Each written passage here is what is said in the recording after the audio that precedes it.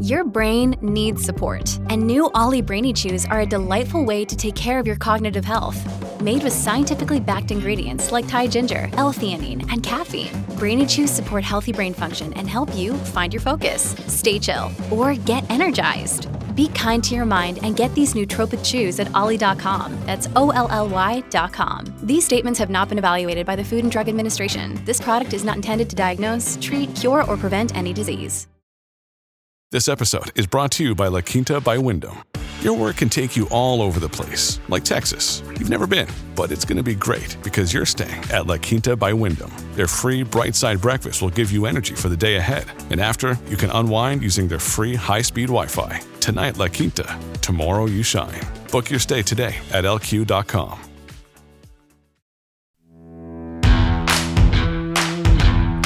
It's not about the corner office. It's not about the fancy title. It's not even about the extra money. Responsible leadership is about taking care of those who choose to follow you, and that care takes on many forms. This podcast is dedicated to bringing you the best guests with the best advice to help you succeed in that endeavor.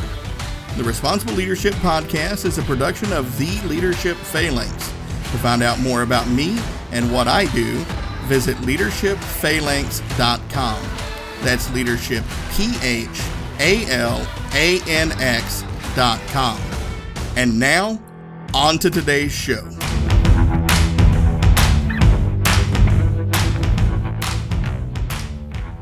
All right, listeners, hello and welcome to another great episode of the Responsible Leadership Podcast. I'm very excited to bring you today's guest, Jerome Deroy. Jerome, thanks for being with us today. Hey, Earl. Thanks for having me. It's great to be here. Oh, I am super excited. We talked a little bit in the pre-show work up there about, and my listeners know this, I have a passion for telling stories, especially historical stories, and so does Jerome. And so listeners, what you need to know is Jerome joined Narrative in 2007 after the founders handed him a shoebox full of notes that said, "We think there's a company in here." Jerome had recently left a position at BNP Paribas in Hong Kong and came to New York to pursue a career in filmmaking. He jumped at the challenge that they presented him, and this began Jerome's story with Narrative.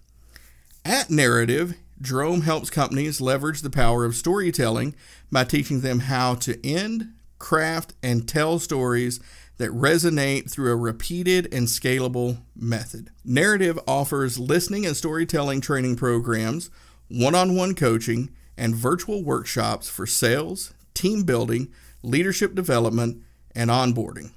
For over a decade, Jerome has worked closely with clients as diverse as Cigna, Boehringer Ingelheim Pharmaceuticals, Janssen Pharma, and Warby Parker to craft business-relevant personal stories for sales, leadership, and team building. And he regularly lectures at Parsons New School of Design in New York City on the art of storytelling. That is a great background. I love everything that happened in that story there, but I'm really curious, with all of that experience, when you hear the phrase responsible leadership, what does that mean to you? I love that question, and in knowing that I was going to be talking on the Responsible Leadership podcast, I looked up the various definitions of the word responsibility, and there's different ones, but a lot of the key words or terms that come back are duty, to do something in the face of to deal with something that's happening. Accountability is another big one that comes up. Moral obligation sometimes comes up as a definition of responsibility. So there's a sense of, you have a duty to something, and then you also have to be able to bear the consequences of whatever decision you made. And so for me, having all that in mind, and all my, almost 20 years now of experience dealing with leadership in the context of what I do, which has to do with storytelling and communication, and how do I put forward my my message and why I do what I do and why it's important and why others should follow me. to me, there's an intrinsic responsibility in communicating any message. And I think that's the way that I view the term responsible leadership, is that every leader has a duty to, first of all, listen to as many voices as possible, so that they can then make decisions that are inclusive and are responsible decisions, that you're not leaving anyone out, especially when you're leading a company or a team. I've come across so many dysfunctional teams, because a lot of times that's what we're called to do. We're called to sort of try to solve an issue that people have in communicating with one another. And whether that's because there's a scientific team that doesn't know how to communicate with a sales team and vice versa, or if it's just a leader that has a great vision but is not capable of articulating in such a way that his people understand it, and so his or her people. And so, that's sort of how I look at responsible leadership. Is first, is that responsible leader listening? Is there a sign of that? Like how many people are actually have a voice in that company or in that team? That comes directly from the style of leadership. If you only hear from one or two people in a company or in a team, that gives me pause. And that makes me think that perhaps, that leader is not practicing responsible leadership, because it's not responsible in the sense that after a while, if you're not constantly endeavoring to hear from as many people as possible, whether these are, part of your clients or your internal stakeholders, whoever it might be, your investors, then at some point it's going to blow up in your face. And, there's going to be those voices that you have not been hearing or making an effort to hear, they're going to start speaking up, and they're not going to be asking for permission anymore, or they're not going to wait for you to give them permission to speak up. And that's usually when a kind of negative story starts to emerge about the place of work and about that leadership. And so I think for me, there's all kinds of consequences that happen when you don't see that responsible leadership. And for me, it really starts with listening. I love everything you just said there, and I'm glad we got that recorded so people can go back and listen to that a few times, because Jerome has already unpacked a lot of solid gold content right then and there. And I'm being serious, listeners. If you go back and just listen to that a few times, this podcast is going to be worth it for you, because, let's start at the beginning. You said start with listening. And I'm sure you've ran into it, because I run into it all the time. Too many times leaders think that their job is to talk instead of listen. I'm going to be asking some of these questions tongue in cheek, because I think we're singing from the same hymn book here. But why do you feel that it is important to start with listening instead of starting by talking? Well, it's important because I'll give you an example from my own kind of early career experience. So as you mentioned in my bio, I worked for a company in Hong Kong for a few years right after I came out of business school. And I was educated in Europe. My father's French and my mother's American. And they met in Paris in the 60s, and then they got married, and my mother moved from Georgia to live in Paris, and then had 4 kids, and I was one of them, the youngest of them. And so I did all of my studies in France, and I went to business school there, and then I got this internship for BNP Paribas, which is a bank. And then they sent me, after that internship, my first job basically was as a project manager in the marketing department of this same bank in Hong Kong. And so, at 20, and this was all part of the business school curriculum. You had to do these internships every year. And so straight out of that last year internship, I got this job.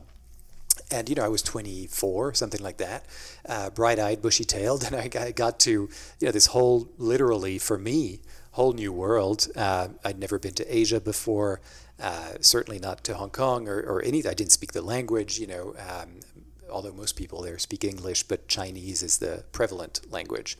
Right. So it's all those, kind of things that almost stereotypical things that you could imagine, this young man fresh out of school, arrives on the 15th floor of the glass tower building, with these ferries shuttling from Hong Kong Island to mainland China. You could see that from the 15th floor. You could see mainland China on a bright day. And so I was really excited. I was really excited to start, my first job out of business school there. And when I got there, my first experience was of meeting the HR director. And then she took me down a hallway after showing me where my desk was, which was like this beautiful open desk space, and with lots of people and phones ringing, and my heart was kind of beating faster and faster as I was observing all of this and picturing myself in the middle of all that. And she said, "Well, we're not going there just yet." And then she took me down this hallway that became darker and darker and darker as we were moving forward. And finally, we got to this conference room that had no windows and just two chairs and a table. And she gave me these two big binders. One had the words compliance on it, the word compliance, and the other one had employee handbook on it. And she said, "You need to read these in the next 48 hours. So my first 2 days at this job, I didn't meet any of the leaders that I was going to work with. The only leader that I met was the HR director, and she put me in a room for 2 days. And then after that, it took like a whole week until I met anyone that was even remotely relevant to my job. So I went from being really excited when I got there to sort of wondering, did I make the right move after just 1 week? And finally, I met people after that, and I met the person, who was going to be my mentor for the next 3 years. And if it wasn't for him, I would have left that job after 6 months.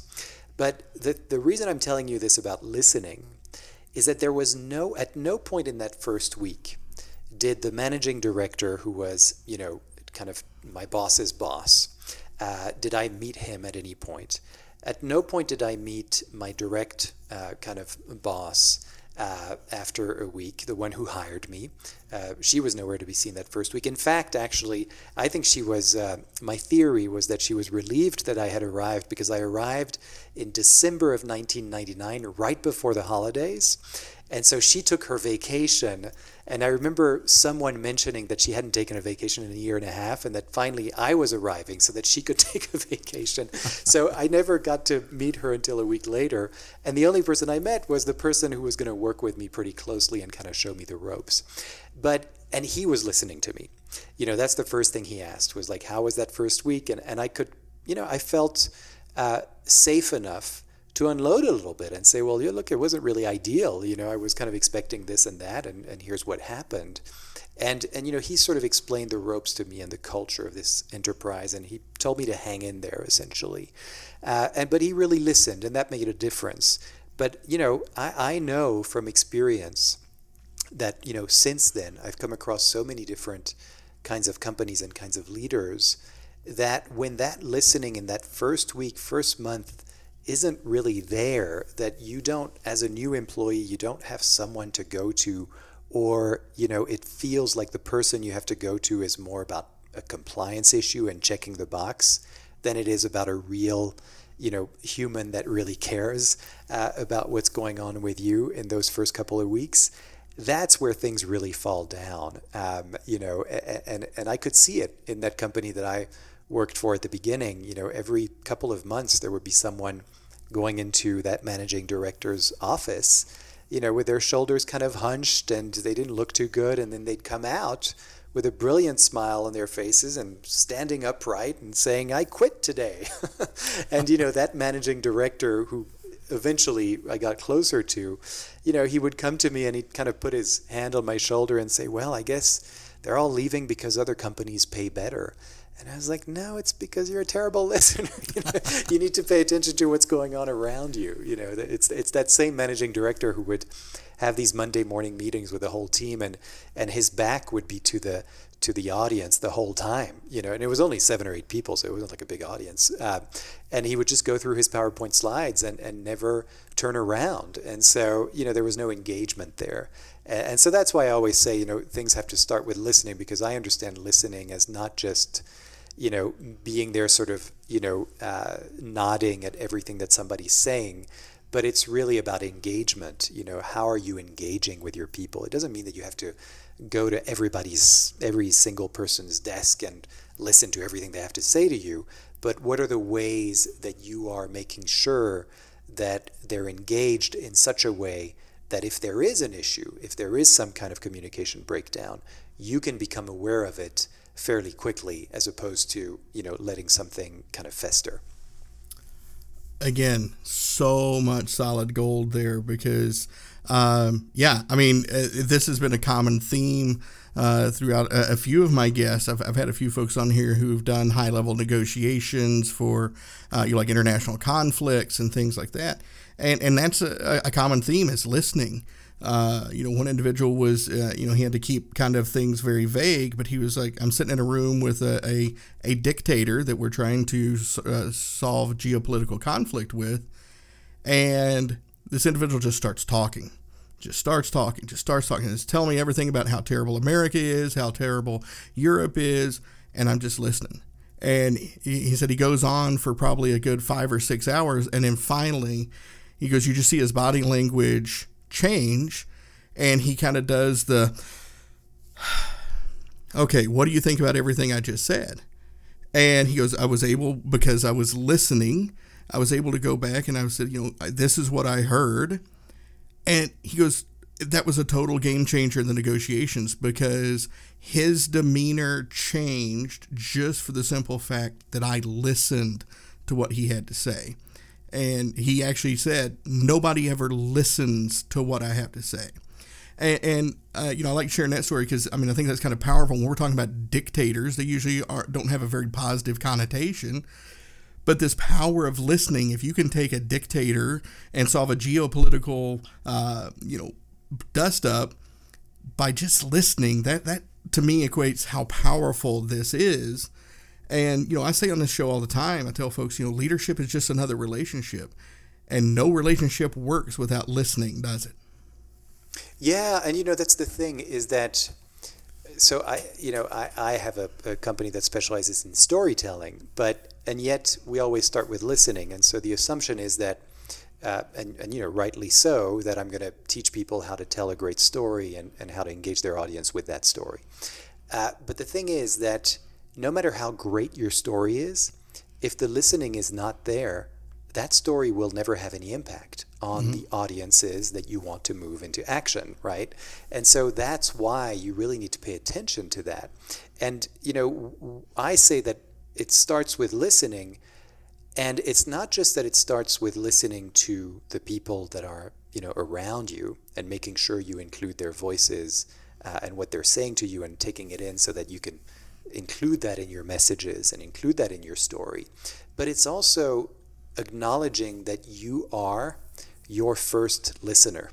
That, when I'm in front of my computer and there's no one around and I have a blank slate in front of me, blank email, blank Word document, and I have to start writing, I am my own listener in the sense that I start to hear a voice. And I don't mean that I have some kind of psychiatric issue, but that's for another discussion that maybe we should ask my family about. But in terms of, we all have these moments where if something is at stake, there's this kind of voice that comes on in our head that can be a little bit of an obstacle to what it is that we have to say. And it has a lot to do with opinions and judgments and interpretations and all these things that go on, the to-do list and the priorities and all the things that I think, are obstacles to our ability to just be present, not just with other people, but even to ourselves and to what's important to us, And so we kind of take it even further to say that you are your first listener and you're responsible for the way that you listen to other people. You can't control how other people are going to listen to you, but you can certainly control how you listen to other people. And the problem is that we take listening for granted.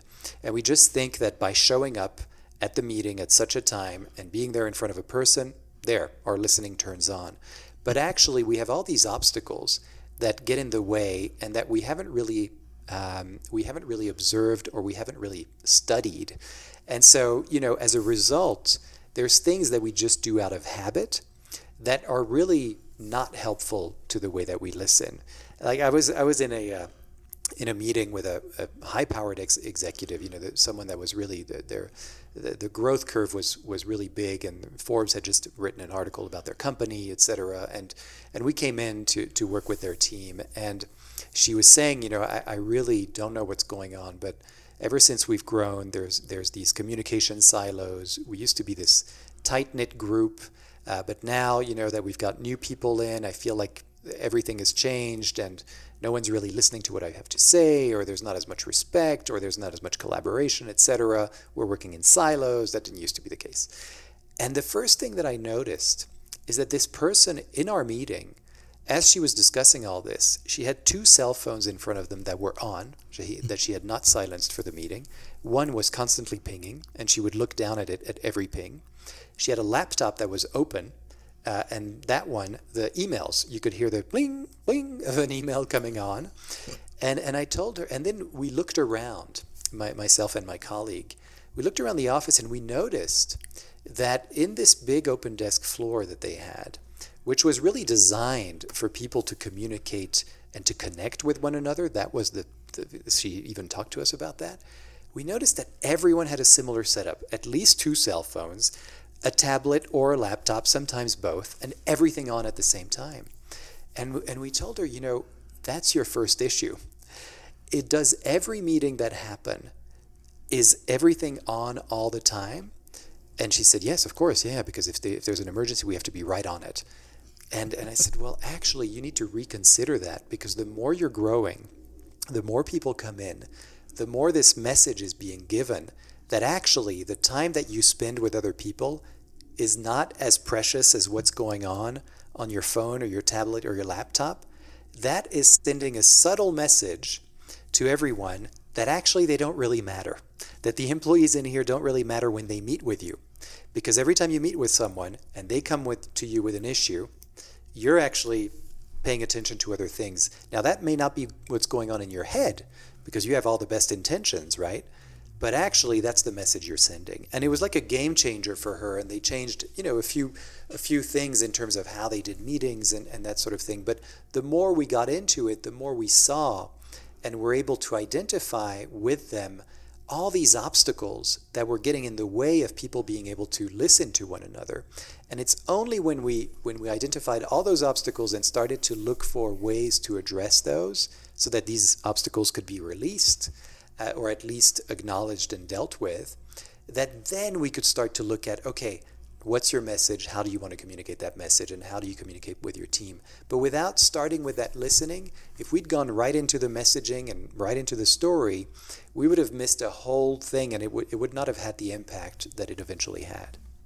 Yeah. No, again, a lot of great stuff there. And I think you hit on one, especially in the era of COVID and online meetings and all of the distractions there. And, everybody thinks that they can multitask and all that. And, science has proven you can't. You do what's called thin slicing. You rapidly switch from one task to another. And I always tell people, I like to find wisdom in unconventional places.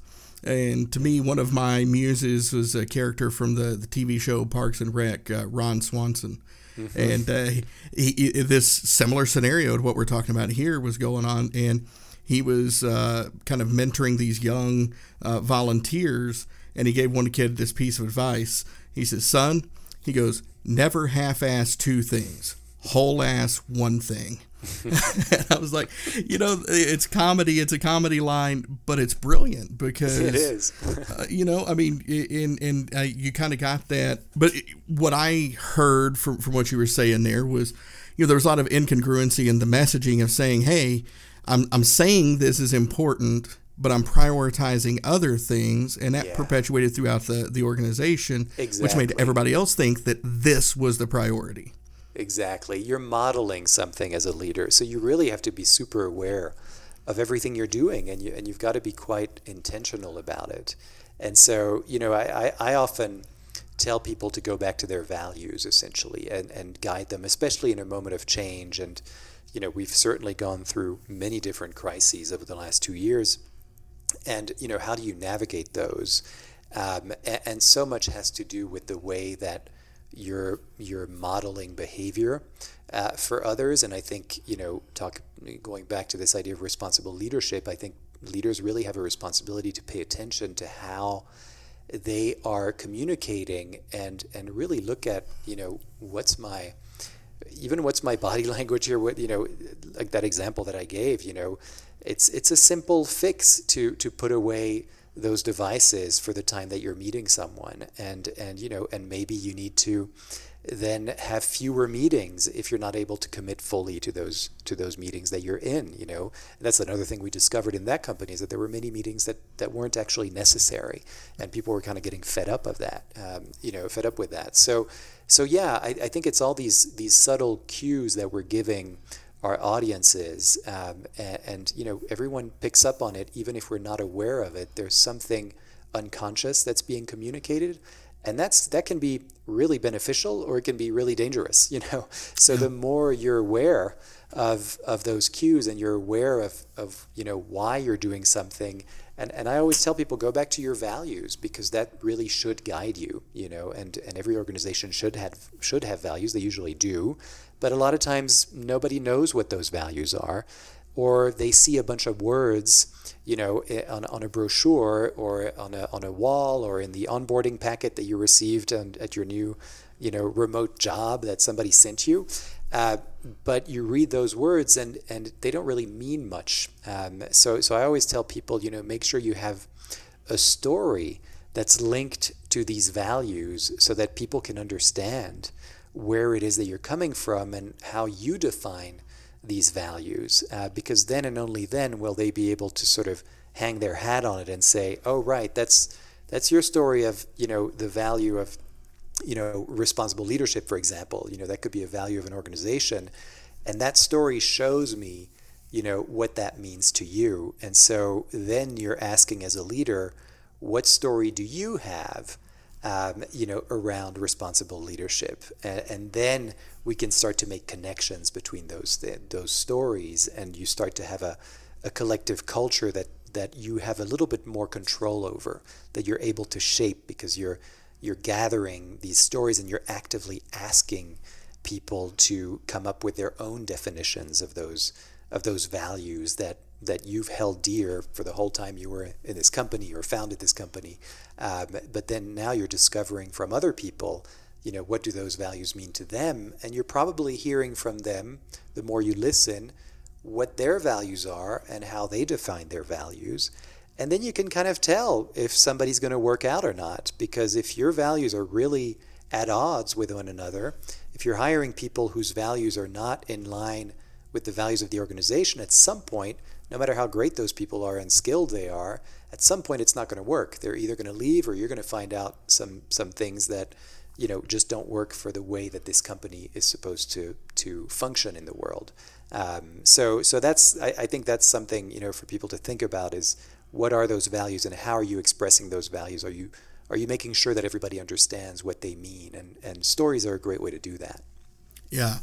Again, I agree, and I like what you said there, and you kind of brought up a big passion point of mine when talking with folks is, there is a big difference between hearing and listening, and a lot of times we're in hearing mode, we're not really listening, and I think that is one of the key pieces whenever I'm talking about communications. I always try to really drive home the point. Communication is much more about what is heard than what is said. And I think that is a key piece that a lot of leaders miss, because I get this is what I said. I'm like, well, but is it? Because this is what your people are telling you that they heard. Right. Right. I'll give you a quick story here of a gentleman I was working with. He was an organization. They were going through kind of a budget issue. And they had a very, very healthy relocation benefits package. And it was costing them a lot of money a year as people would move, from different branches to different regions and that sort of stuff. And in one of his calls with his managers, They were talking about budgets, and he happened to mention, hey, when somebody moves, from one region to another region, it costs the company about $110,000 in relocation benefits. Lo and behold, the next round of hiring comes through, and there's almost no internal selections. They hired mostly off the streets. And that was a big change in past hiring practice. There was a very upward mobile organization, and thought maybe it's an anomaly. So the next hiring cycle comes through and the same thing happens. So he starts asking his folks, he's like, why did we stop hiring folks and letting folks move around? That's kind of one of the hallmarks of organization. And the managers told him, said, well, on the last call, you said it cost too much to move people around. And you wanted us to start hiring off the street so we didn't have to pay relocation benefits. And he's like, I'm looking through my notes. I'm looking through all this. Like, none of that was anything that I had said. And, after kind of really thinking about it, that was what it was. Just simply saying, hey, this is how much it costs. People had interpreted that as that's contributing to our budget issues. We need to stop. And, it cost a lot of people jobs that they'd been waiting for. But it was just this simple misinterpretation and poorly stated messaging from the leader as to what was going on. And I think we really, like you said, a lot here, and I'm agreeing, we have to be really, really careful with that and cognizant of what we're actually saying versus what we are trying to say. And that's a skill that takes a lot of active listening on your part, as you've already pointed out. So how can people, do you have any good tips for people to develop that active listening skill? Yeah, I mean, I think the first step really is to, what I often see is to stop trying to interpret what someone else's needs or wants are. And I know I'm flying in the face of everything that I was taught in business school. Marketing 101 is like, what does your audience need? Who's your audience? And then cater to that, right? I think when you're in a position of leadership, you're not doing marketing. You're really, truly, genuinely trying to figure out, the best way forward. And you have to take into account that you have a whole team of people to do that, and that those people have thoughts and feelings of their own and wants and needs, of course. But you kind of have to start with yourself and seeing what's getting in your way of your ability to connect with somebody else and to connect with the subject at hand. What is it that you're trying to communicate about? What is this whole endeavor that you're trying to get people excited about? And there's a lot of obstacles, what I call obstacles to listening, that occur. And so I think the job is to first, if you want to become a much better active listener, is to just notice what gets in your way. Because, we have 5 categories of obstacles to listening, and I can list them really briefly here, just to show that everybody has them. That's kind of my point. So, the first is environmental external obstacles. So your sounds, noises, that happen. If somebody's drilling in the next door room, it's really hard to listen, right? The second is physiological, what goes on with the body. If you're in pain, or if you're hungry, or if you're thirsty, or if you need to go to the bathroom, really hard to listen in those situations. And then there's all the things that go on more internally. So like the internal obstacles is our third category of the to-do list, and the sort of running chatter or commentary that happens just all the time, and just noticing what that is for you. Are you kind of future-oriented while you're listening to somebody else? Are you thinking of what you're going to say next, as opposed to listen, and you're looking for a space at which you will be able to place that really great line that you've been trying to place for the last week, and so all you're listening for is that, and you're losing half of what people are saying to you. The fourth obstacle is around meaning making. And as soon as we meet someone, we have a judgment, or we have an opinion, or we have some kind of interpretation about who they are and why they dress that way and where they live and why they, drive that fancy car instead of this fancy car, whatever it is. But that all happens in our minds all the time. And finally, the last obstacle is around relationships. It's what we call relational. And that has to do much more with titles and labels we put on people, So if someone comes into the room and they have a title of CEO, you might listen to them very, very differently than if they have the title janitor, right? And so these are all the things that go into one's own listening. And if you're able to classify and categorize these, just like I did, and notice when they happen in the moment, and just start identifying that. And then once you've identified them, try to see what are some of the practices in your life where those obstacles and those voices start to quiet down. For some people, it's you go for a run. For others, it's, you're with your family, whatever it might be. But for everybody, there are these moments where we feel a little bit more at peace. And so how can you bring in some of these practices into your professional life?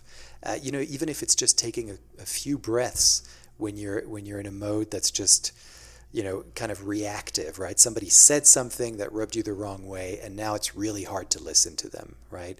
And so I think that it starts with that, just being able to identify that for yourself. And the more you do that for yourself, the more you will notice that you're not alone, that every single person has these obstacles to listening. I'm pretty sure, I can bet even that the monk on top of a mountain, has these same obstacles to listening, and they're endeavoring desperately to try to, remove those obstacles. But that's the thing, it's that it's what makes us human, so it's not about trying to eradicate, all those habits, but rather know that they're there, acknowledge them, and stop judging them for being there, or beating yourself up for not being able to remove them entirely from your existence. But just notice that everybody goes through this. And so that when you're in a situation where you hear something or somebody says something, or you notice that you're off because of one of your obstacles, you're able to stop the conversation and say, look, I've got an obstacle to my listening right now. Can we take a little break? I need to deal with something. It's that sort of confidence that you start to build, and that sense of permission, and it lets your audience know, and whoever you're speaking to, that you care about them, that you care enough about them to say, my listening is not 100% with you right now. In order for it to be 100%, here's what we need to do, and then I'll come back to it, right? Yep. That often really, really helps. And so I think these kind of simple but difficult to put into practice strategies are worth looking into. I 100% agree, and I'm glad you got to the point where you threw the piece about caring and bringing back to relationships, because listening is one of the easiest ways to show people that you care. You care about what they're saying, and I'm reminded of two greats. Dr. Brene Brown puts it very bluntly when she says, people give a damn that you give a damn. But the one I like that's put a little bit more elegantly is Colin Powell. And he said, the day people stop bringing you their problems is the day you stop leading them. They've either lost confidence that you can help them, or they've concluded that you don't care. Either case is a failure of leadership. And so what Jerome and I have been talking about here is this skill, this listening, active listening, building relationships. That's the easiest way to show your folks that you care. But I'm gonna shift here a little bit because we just got a few minutes left in the conversation here. Because I can hear my listeners right now like, okay, this is great. We get it. We're supposed to listen. But how do I tell a killer story, Jerome? How do I tell a killer story? So how do you tell a great story? I know, and it's great, because what we've done kind of mirrors the process that I take people through. Yeah. Because that is how clients come to me, and they expect, okay, here we are, the first 5 minutes, I'm going to tell you a story, and you're going to critique it, and we're going to make it fantastic. And I'm like, whoop, hold on. We got to start with listening here. We got to see what those obstacles are. We got to try to release those. And then and only then will a story that's really genuine will to what needs to be told for a specific audience will emerge. So once you've done all that work, the way to tell a great story, we have two sort of fundamental principles that I can share here with you and your audience. One is to remember where you come from, remember your heritage, because so many of our, the experience that shaped who we are today as a leader, as a team player, all those things that you do in your job right now, something happened to make you really good at that thing, right? You built a strength over many years, and often those happen in childhood. They happen in college, in high school, whatever, or in sports teams. So I often ask people, remember that. Remember where you come from.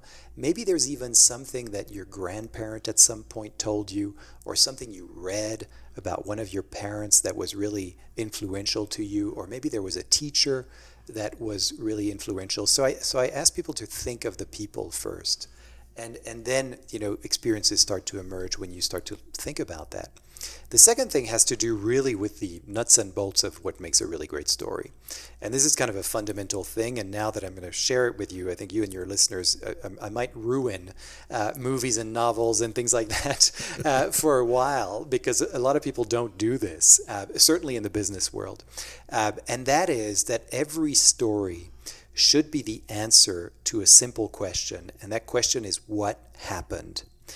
And the problem is that most people think they're telling a story, but what they're really doing, or think they're telling you what happened, but what they're really doing is they're telling you what they felt about what happened, what they thought about what happened, what their opinions were about what happened, what their interpretations and judgments were about what happened. And so what I'm talking about is when you're telling a story, you are sticking to the facts of the experience that you went through.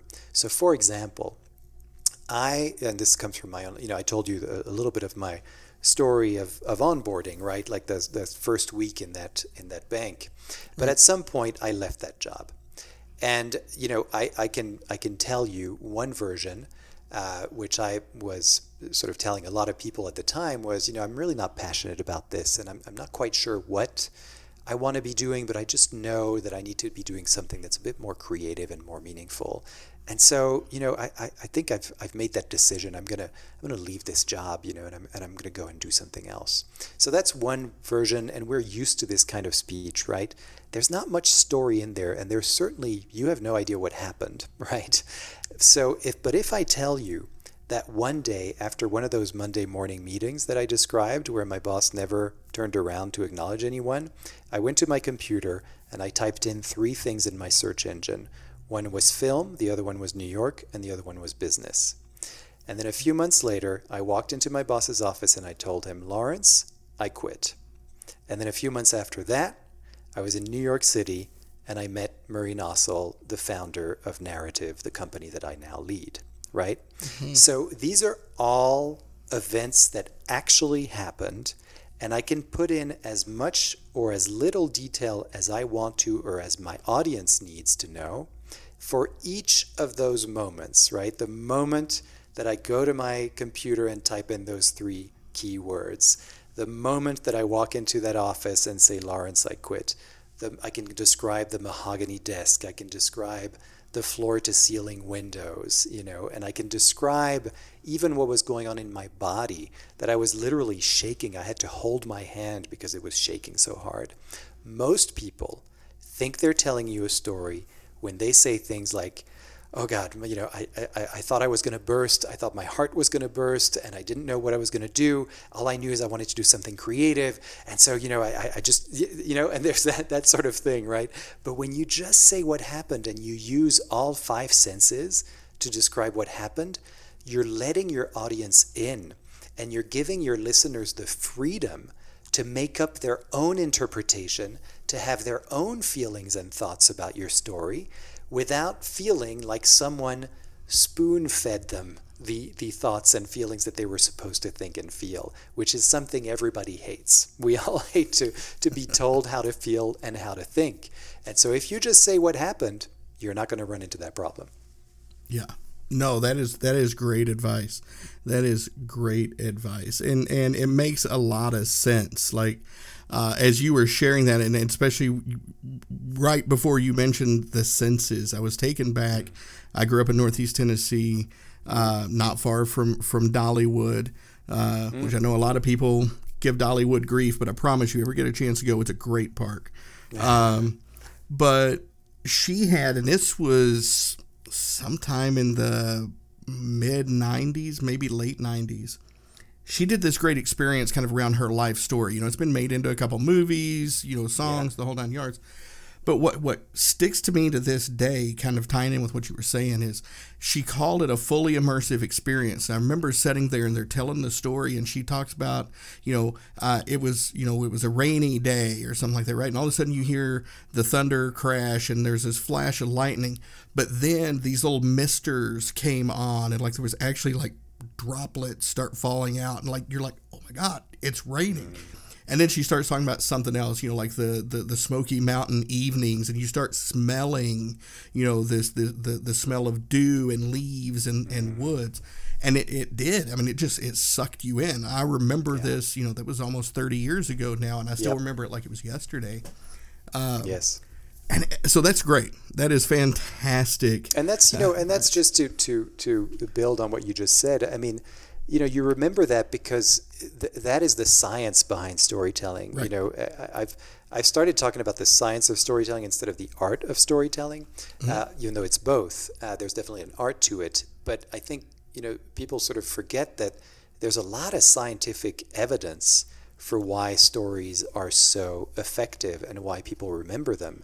We actually have a brain function that responds specifically to stories, and we know this because they've done studies on the brain where they put people in PET scans and seen that when you listen to a story, there are certain areas of the brain, they call them wires, that start to fire, and the same wires start to fire when you tell a story. So and it's particularly helpful when you're using the 5 senses. It stimulates the brain in no other way. There's a study that was done where they showed someone describing putting, they just said, and then I put my gloves on.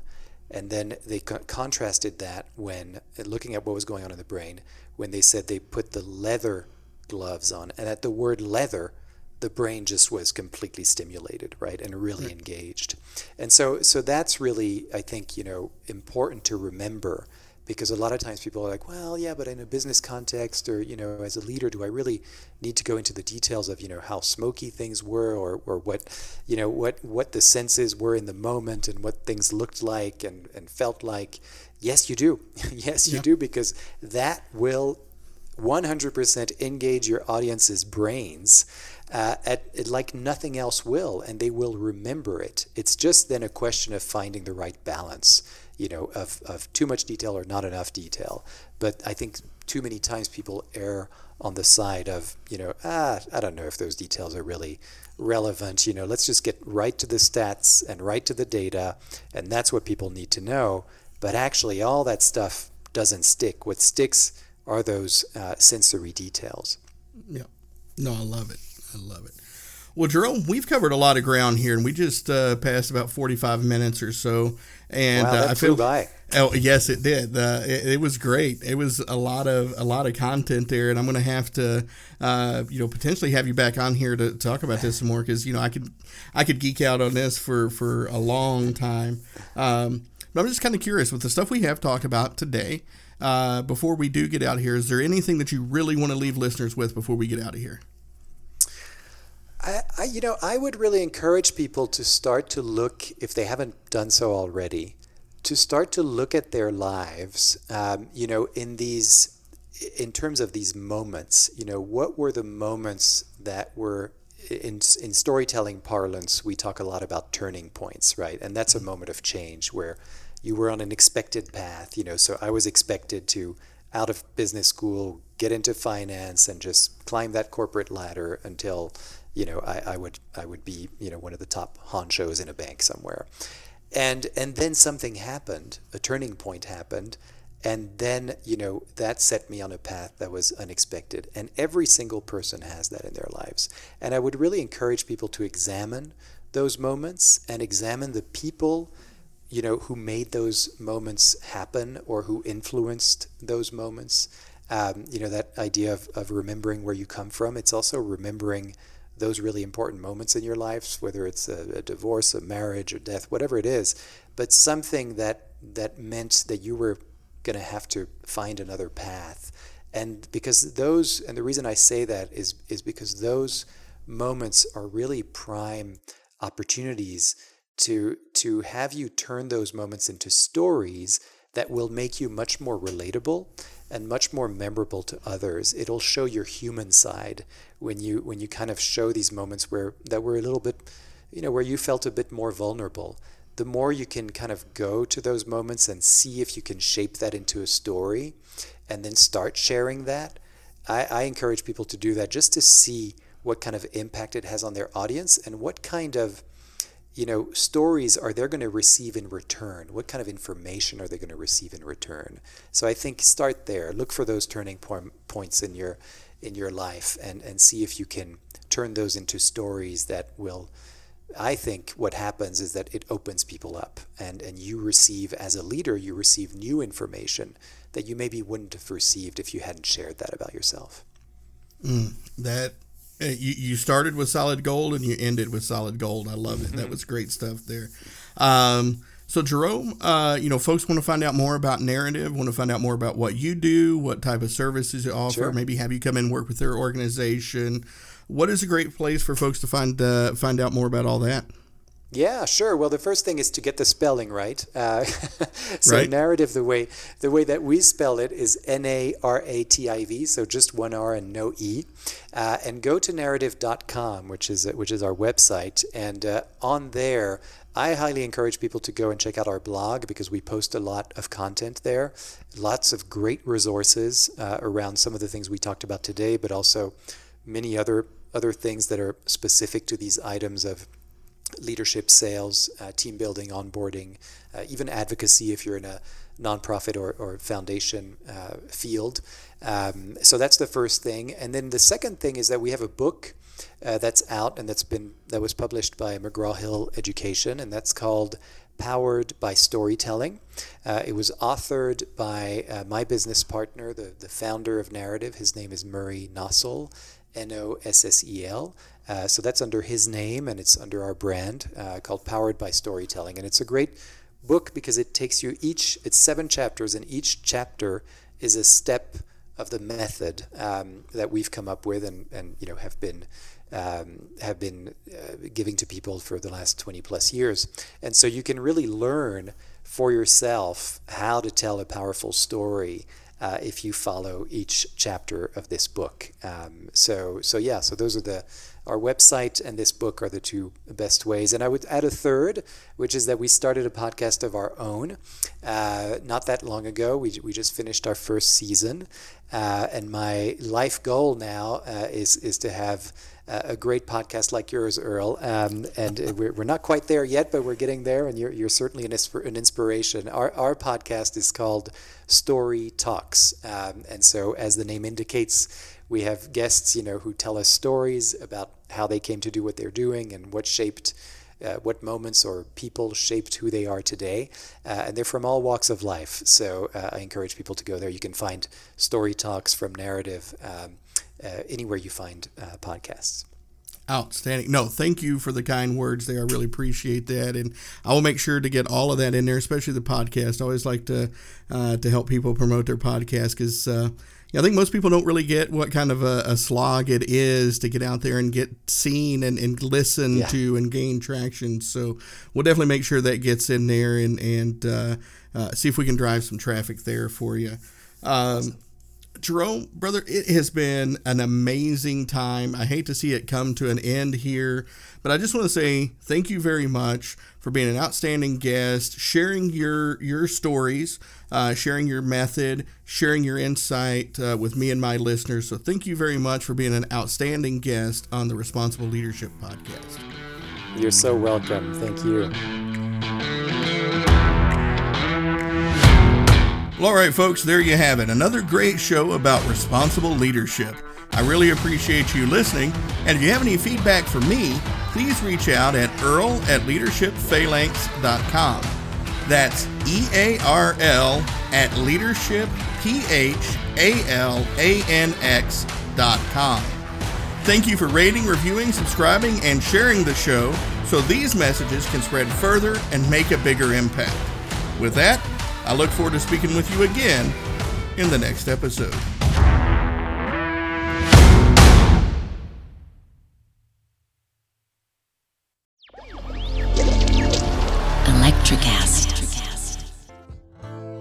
Welcome to Tuning Into Sound Wellbeing, where we harmonise your mind, body and soul.